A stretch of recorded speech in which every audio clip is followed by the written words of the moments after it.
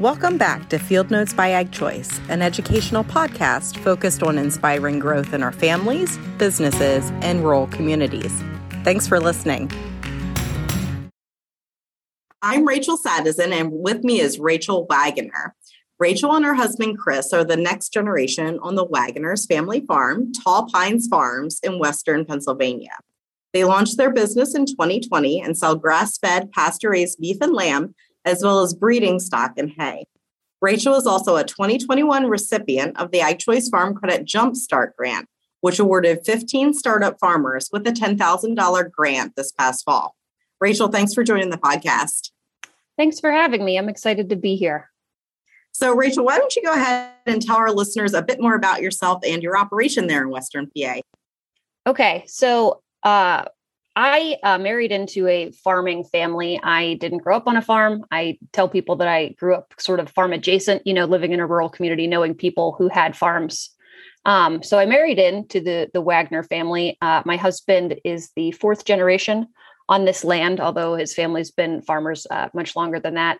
His great-grandfather bought this farm. His grandfather ran it for a long time, up until his 80s, and he just passed away, my husband's grandfather, in January of last year. And that's when he finally transitioned because he had to at that point. So that's when we took over. We'd been sort of helping Papap, along the way, because as he was getting older, he needed, strong hands and strong backs. So that's what we did for him. So we just took over in the past, basically year, 2 years. It used to be sort of just a hobby farm with some beef cattle and some hair sheep and just sort of raising stuff for our freezer and for some other people's. And we decided, once we could take over that we wanted to, make it into a business, sort of make it not only pay for itself, but also do a little bit more than that so that we could, be able to keep the farm in the family for, another 4 generations to make it, financially viable as well as, environmentally sustainable. And, I should mention, it's not just my husband and I. We run the farm with my in-laws, Glenn and Janice, and we, the 4 of us run everything together pretty much. It's we try to make decisions together as much as we can. And sometimes, I run the sheep flock pretty much. My husband and father-in-law do a lot of the land and equipment and those sort of decisions. And my mother-in-law does everything else and keeps all of us going and keeps us organized and watches my kids. So, yeah. That's great. A true family farm at work, right, Rachel? Oh yeah. It's the definition of in every way, good and bad. And people know what that's like. Now, I know rotational grazing is a big part of your operation there, Rachel. I guess, what have you seen are the benefits of rotational grazing and how do you manage it there on your farm? So we started rotational grazing with our sheep flock, mostly from a parasite control standpoint. We were having some issues with barber pole worm, which is pretty common in sheep in this area.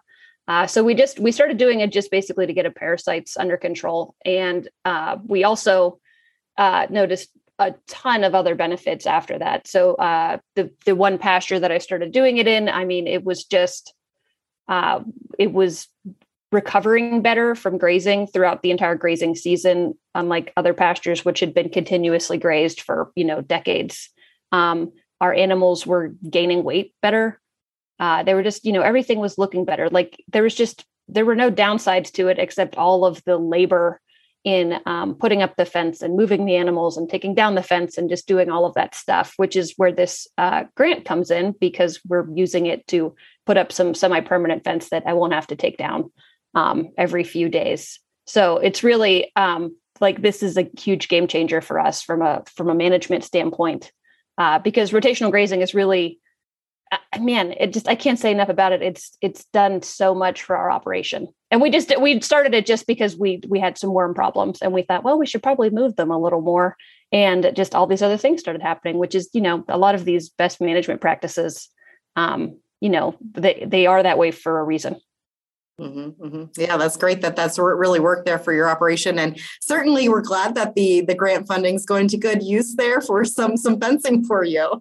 We got all the supplies. We're doing all the work ourselves right now, actually, and it's taking it's my father-in-law and I doing a lot of putting in fence posts and a lot of banter that we have between the two of us. So I think my husband and my mother-in-law are glad that they can just send us out in the field and get rid of us for a little while on a lot of evenings and weekends.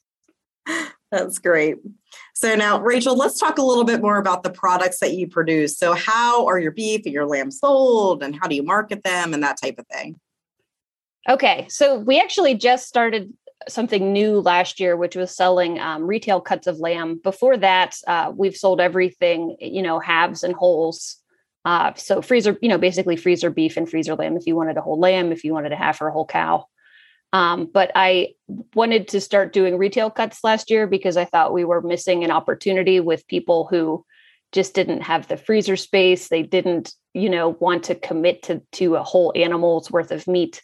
So we launched retail sales last year. We found a USDA butcher to get our lambs done at, which is pretty challenging. I'm sure a lot of people know how hard that is. But it's been worth it because of all the people we've reached that either have not eaten lamb before or just weren't able to get it for whatever reason. They didn't want to get a whole lamb. They didn't know what to do with all the cuts, but they maybe wanted some lamb chops or, a leg roast or something.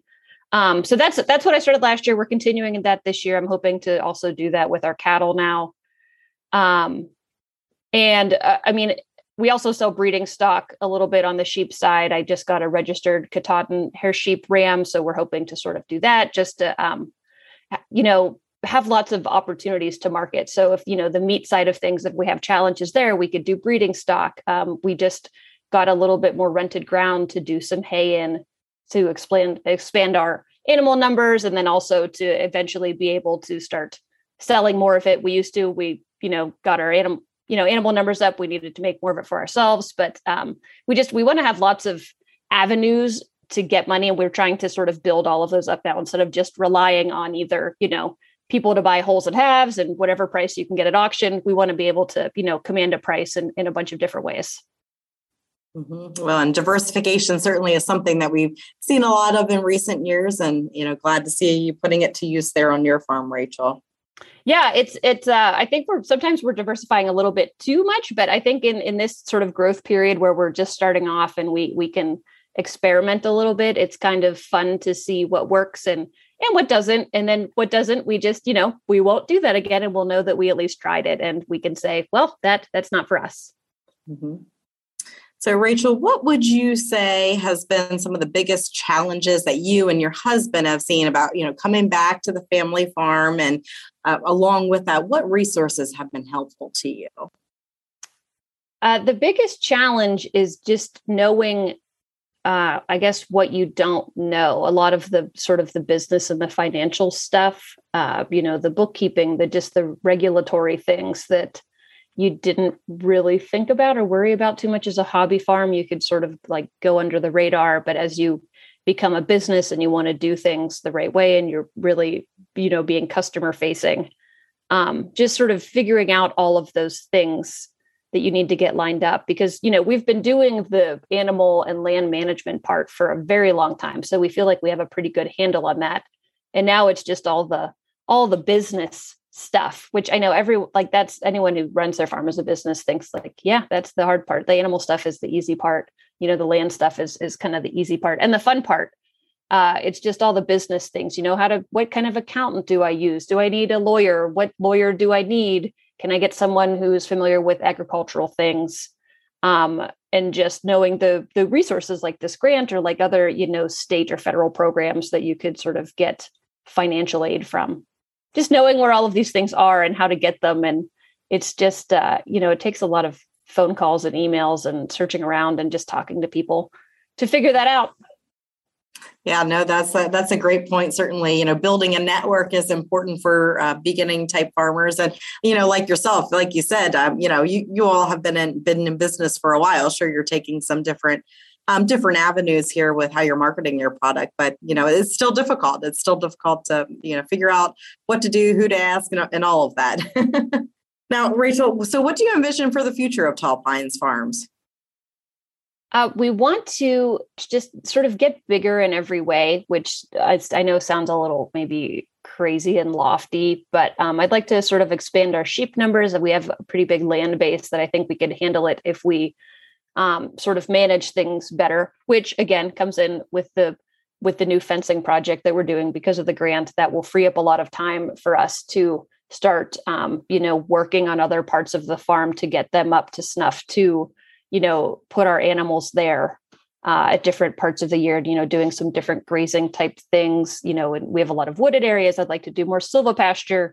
So in addition to just sort of expanding everything on the animal side and sort of doing better infrastructure stuff, I'd love to start doing more things in the community just to get them involved in the farm.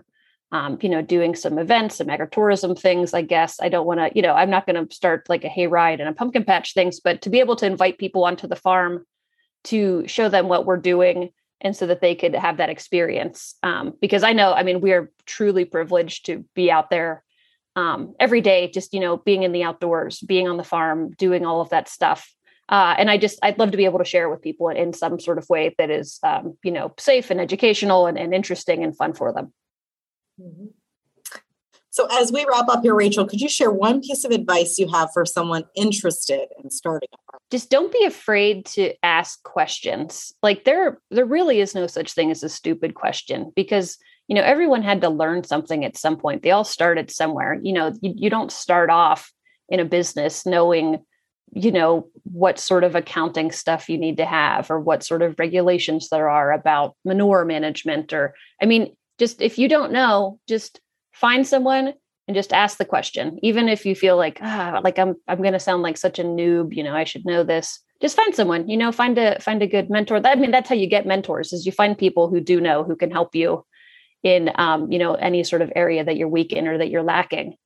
So yeah, just do not be afraid to ask questions. That's the only way you find out. And really it's better to just talk to a person and sort of talk it out about different things you're wondering and have that conversation instead of just trying to go it alone. That's great. Don't be afraid to ask questions. I love that, Rachel. So, and finally, could you tell our listeners where they can find you online to learn more about your farm and to connect? Sure. So our website is Tall Pines Farms, and that's Pines Farms with two, S's on the end there, PA, tallpinesfarmspa.com. And that has all of our, really nice business stuff and where you can sort of shop online for our products, our meat and everything, and how you can do polls and halves and deposits and all that stuff. But where I like to have more fun, I guess, and be more interactive. And I do fun videos and I have a 3-year-old son and a 5-month-old daughter. So my 3-year-old is helping us on the farm with some stuff and he loves to be involved, especially when it's nice out. So I just made a video of him wandering around doing farm chores with me and people loved it. So anyway, on our social media, I like to have fun there. And I am Tall Pines Farms on Instagram and Tall Pines Farms on Facebook. So follow us there if you just want to see me ramble on like I am now and cute pictures of lambs and calves and my son.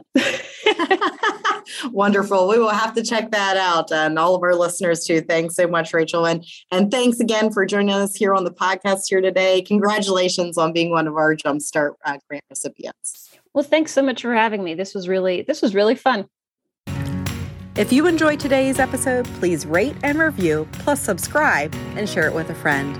As always, you can head over to agchoice.com/podcast to view the transcript and listen to other episodes. To catch all the latest from us, follow along on Facebook and Instagram at AgChoice Farm Credit.